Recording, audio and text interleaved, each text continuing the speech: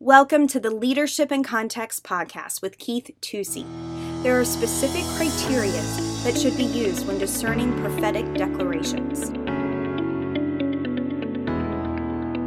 Hi, this is Keith Tusey, and welcome to Leadership in Context. I want to tackle a subject today I think that is very important in light of a lot of things that are going on. I've had a lot of calls and inquiries over the last couple months about prophetic words and what did I think about certain prophetic words. I want to give you just kind of a few, 4 or 5 basic kind of parameters to help you discern a prophetic word and the ultimate intention of a prophetic word. And I'm just going to use Isaiah as a template since it is a prophetic word. And, God is the same. He doesn't change. So the principles we can very much learn from. So number 1, does it reveal God's character? When the prophetic word comes, does it show the true heart and character of God? Not just an action, not just like something supernatural, not something that's interesting or tickles the ears or is amazing. Could be all those things. But does it reveal the character of God? For instance, in the first chapter of Isaiah in verse 15, he says, "So when you spread out your hands in prayer, I will hide my eyes from you. Yes, even though you multiply prayers, I will not listen. Your hands are covered with blood." So God talks about the innocence and injustice here. He's talking about why he's bringing judgment, and he's dealing with them. Then in verse 17, he reveals his character. Learn to do good, seek justice, reprove the ruthless, defend the orphan, plead for the widow. It's like music. How do you judge good music, good worship? Does it reveal the character of God? Not does it talk about me, but does it reveal the character of God? So that's number 1. Does it exalt God? Do you learn something about the nature and character of God? Does it affirm the God of the Scriptures? Okay, number 1.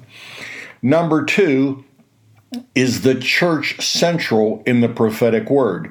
When you read these prophetic words, yes, God deals with the nations, but it's all centered around Israel, his family. And so now we live in the time where the church is the focus of what God is doing in the earth. I will build my church, and the gates of hell will not prevail against it. And one of the trends I've noticed, by the way, in a lot of these prophetic words is God saying he's going to judge the nation because of our political system. And our political system definitely needs some work and adjustment. You could even say it needs judged. But I can tell you right now, I'll dismiss a prophetic word because God is trying to clean up the church. He wants to sharpen the church, okay? And that is the center of what he's going to do. So any prophetic word that is talking about judgment, that is talking about recompense, that is talking about God evening the scales, so to speak, the church would be the center of it. Just like I just read here in verse 17 of Isaiah, learn to do good, seek justice, reprove the ruthless, take care of the widow. Okay, these are claims God would have against the church as well, if that were the case. And maybe it is the case and maybe it isn't. Maybe it is in some places and not so much in other places. Okay, so is the church the center part of it? Not just a person, not just some movement, but is it the church? Number 3, is it redemptive? In other words, is it clear what the purpose of the judgment is, that God is not just angry, which he's entitled to be, and God does get angry, and we need to understand that. And I think we could even say that God is angry with some things. But in Isaiah, let's again use Isaiah, look at 12:1. Then you will say in that day, I will give thanks to you, O Lord, for although you were angry with me, your anger is turned away. In other words, when they understood the judgment, what it was, okay? In Daniel 9, when Daniel was reading the book of Jeremiah, and he realizes the 70 years of captivity are about to come to an end. He understands his role of repentance, that why God judged them was to clean up their act.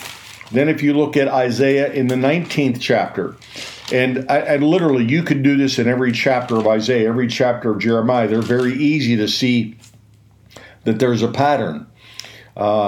It says in 19:22, the Lord will strike Egypt, striking but healing. So they will return to the Lord, and he will respond to them and will heal them. So he'll strike and they'll heal.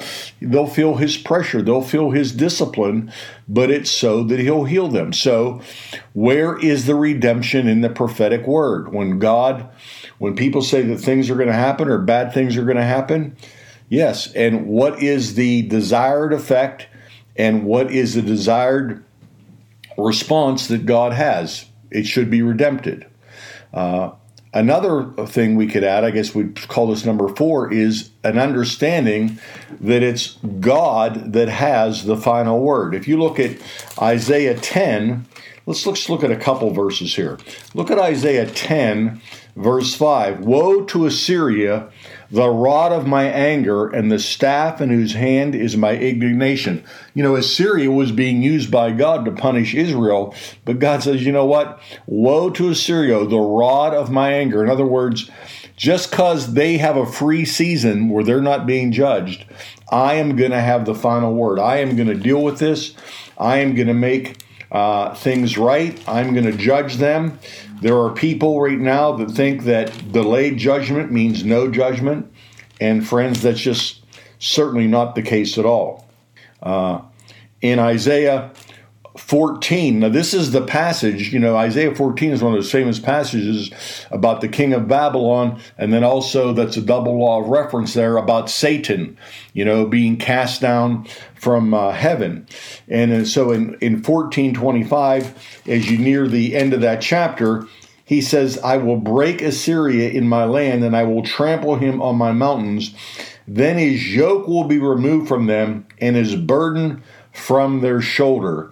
And verse 26 says, this is the plan devised against the whole earth, and this is the hand that is stretched out against all the nations.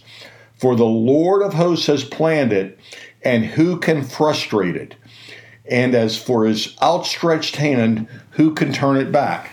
So, there is real prophetic judgment, and it really is out there. I'm not saying that it's not out there, but the church should be the center of it. It should be redemptive, and there should be an understanding that God is going to have the final word. We just got to grab that and understand that.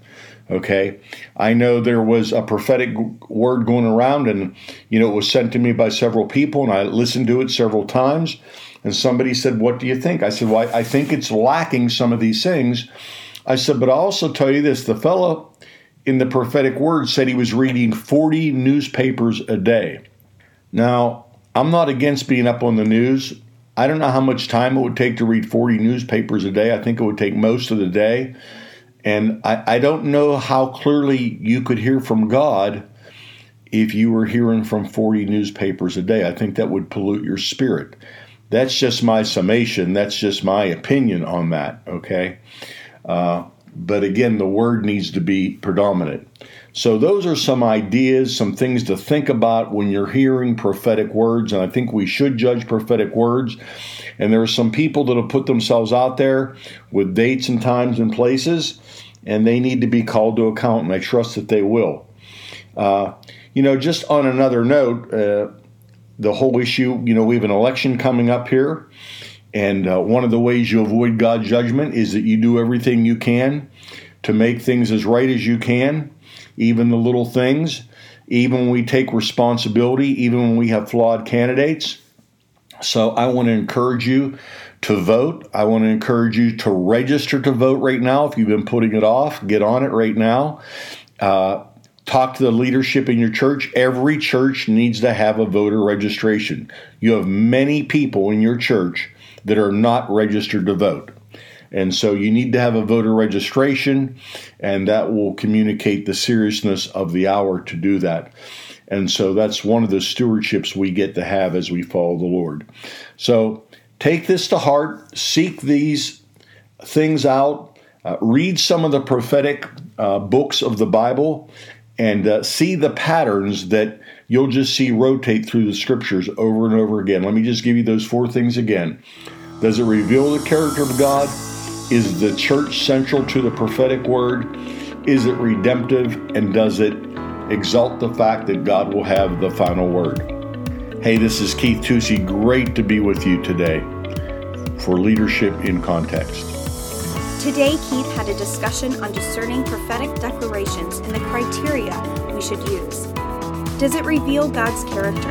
Is the church central? Is it redemptive? Does it exalt that God has the final word? Thanks for listening this week to another episode of Leadership in Context with Keith Tusey. Join us next week as Keith continues to put leadership truths in the context of the local church. As always, subscribe, like, rate, and share our podcast. For show notes or to ask Keith a question, email podcast@innerpastors.com. If you would like more information, you can check out our website, find us on Facebook, or follow us on Instagram @innerpastors. See you next week.